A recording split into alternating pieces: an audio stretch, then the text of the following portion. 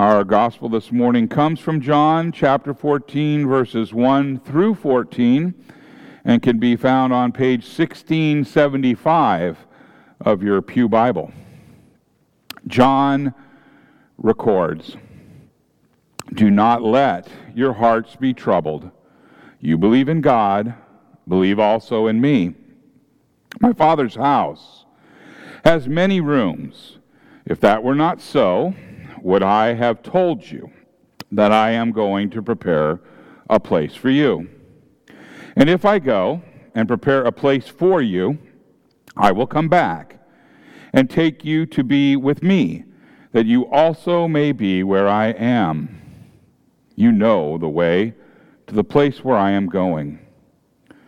Thomas said to him, "Lord, we don't know where you are going, so how can we know the way?"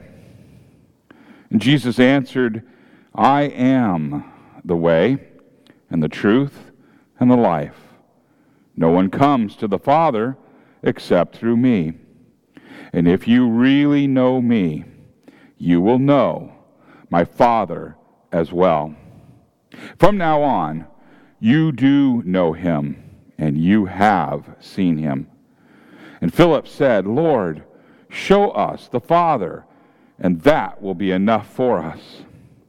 Jesus answered, "Don't you know me, Philip, even after I have been among you such a long time?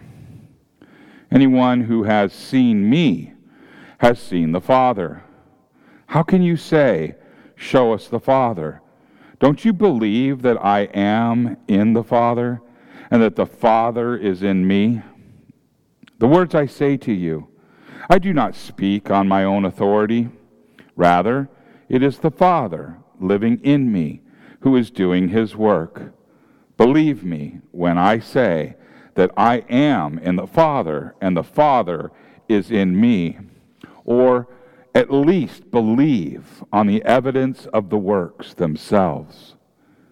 Very truly I tell you, whoever believes in me will do the works that I have been doing, and they will do even greater things than these, because I am going to the Father, and I will do whatever you ask in my name, so that the Father may be glorified in the Son, and you may ask me for anything in my name, and I will do it."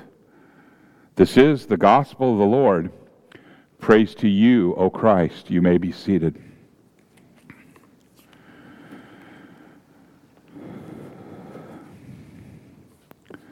Will you pray with me? May the words of my mouth and the meditation of all of our hearts be acceptable in thy sight, O Lord, our rock and our Redeemer. Amen. In the name of Jesus. Coming home for the holidays is a wonderful tradition that many families enjoy. The hosts often have a wonderful time with their children, their grandchildren, and even great-grandchildren. Additionally, the returning children, well, they enjoy a few days away from the frustrations of the rat race of a job and the other responsibilities of the world. Often, siblings who at one time were at each other's throats in childhood now find friendship and brotherly love as adults. It is a time to leave troubles behind. There is rest, there is quiet, and a low level of anxiety. Let me ask you, what is it like for those of you who host these reunions? Are you busy cleaning up the spare bedroom? Stocking up food? Preparing meals for 24 instead of maybe just 2? Do you find yourself cooking foods that your doctor doesn't allow you to eat?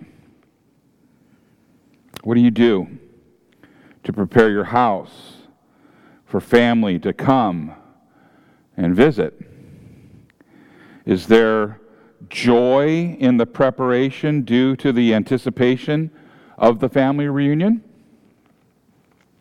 In many ways, the joy and happiness and love of a family get-together reminds me of the paradise that awaits all believers. On the other hand, here on earth, there are some glaring differences with heaven. That is to say, that some reminders that we are still in this sinful world. Let me explain. Because during these reunions, the younger grandchildren might fight over toys and get cranky at bedtime. And sometimes people get sick and need to see the doctor. And many times things don't go exactly according to plan.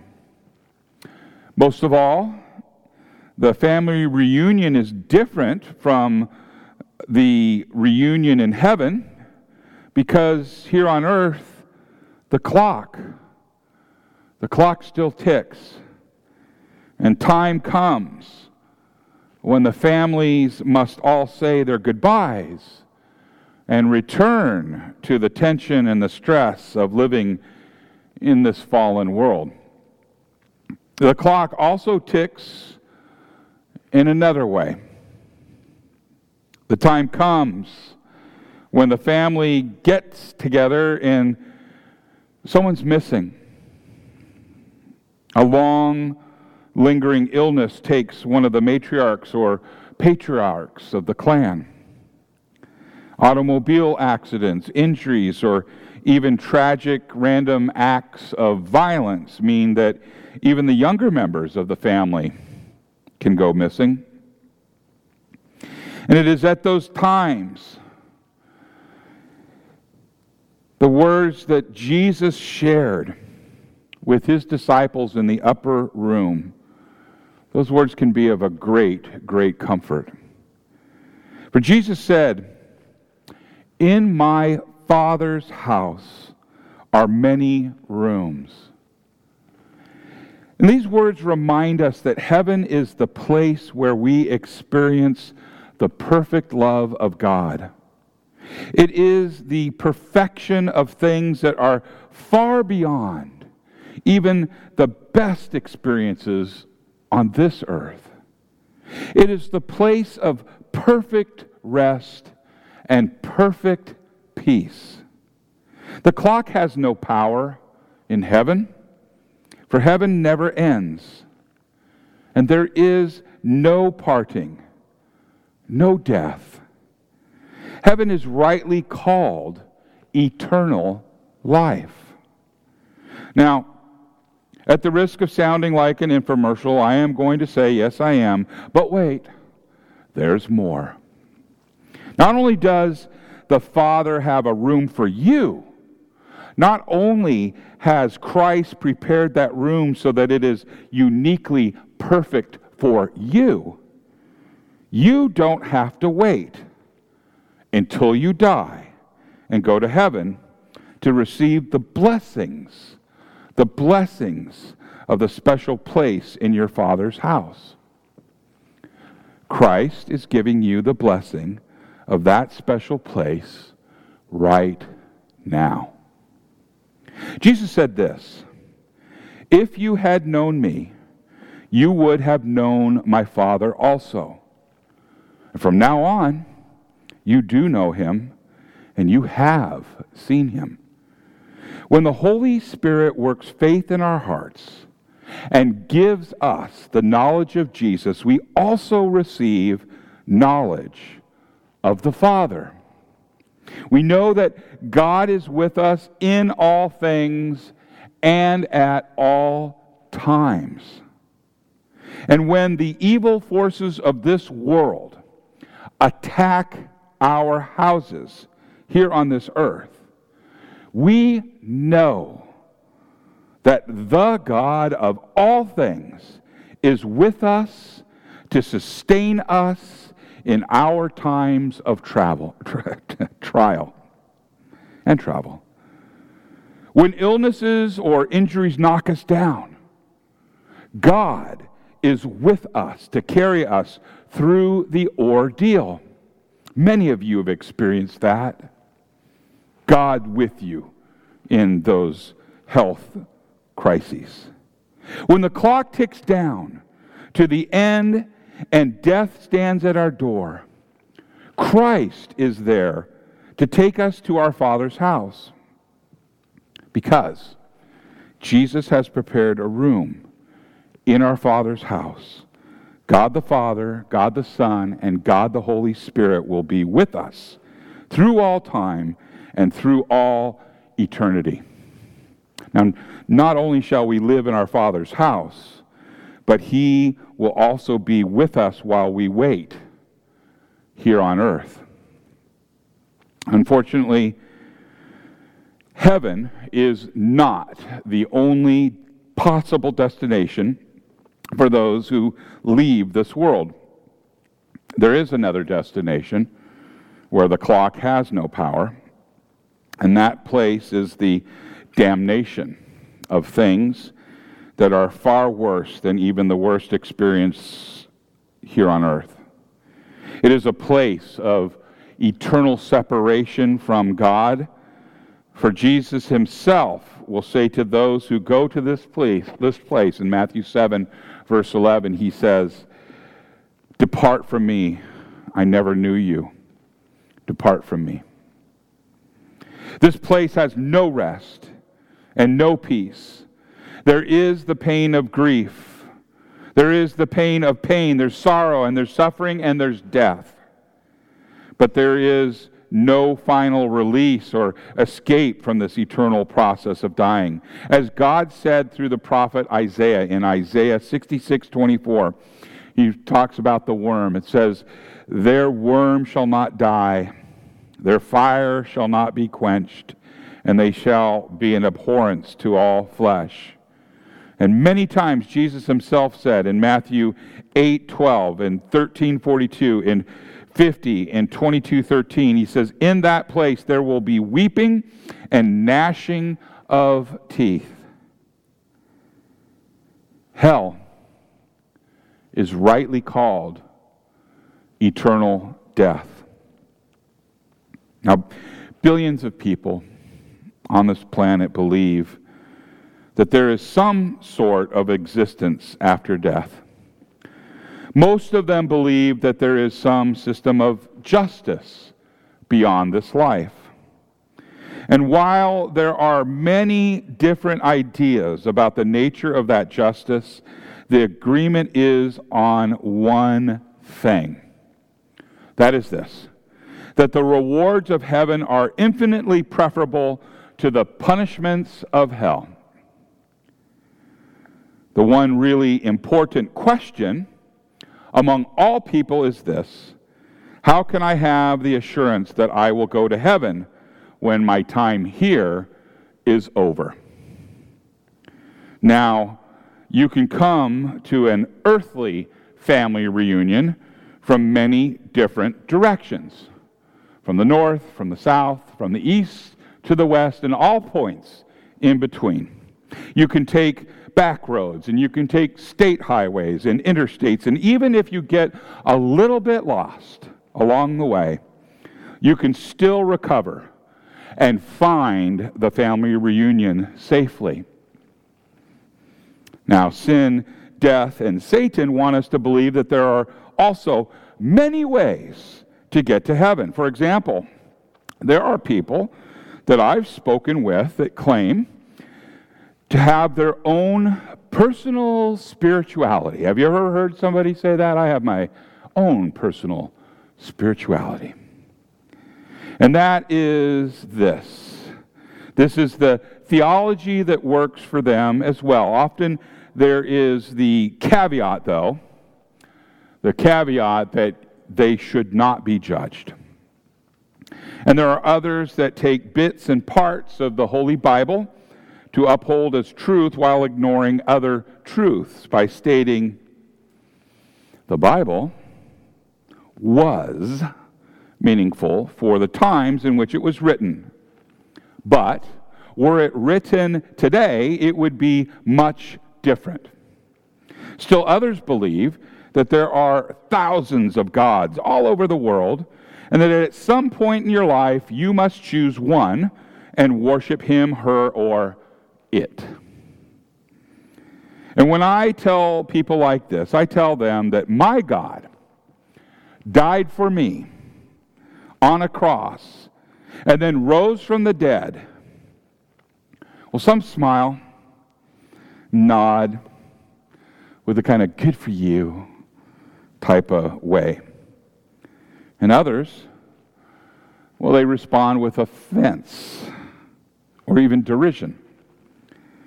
And unfortunately, most never quite get the idea that the God I worship is the true, the only true God, and our only way of salvation.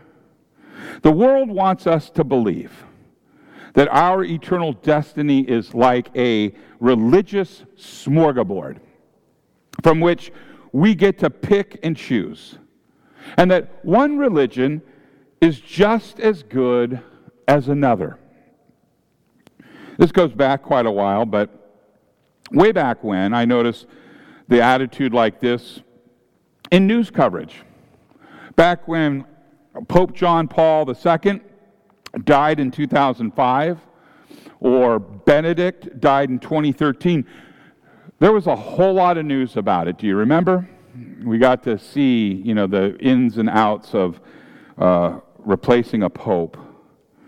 There was a great deal of praise for these men and the work that they did to bring unity to the world. And the news commentators even suggested that these are great men, great popes. Even Pope Francis II led the Roman Catholic Church to acknowledge the religion of Islam. The Vatican acknowledges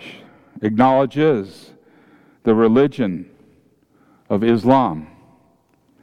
And it quickly became obvious that these commentators, they don't really care if a pope is right or wrong.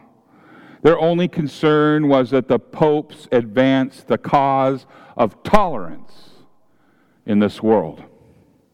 And they were interested in lowering the standards of faith so that every religious philosophy stood on an equal footing with all of the others.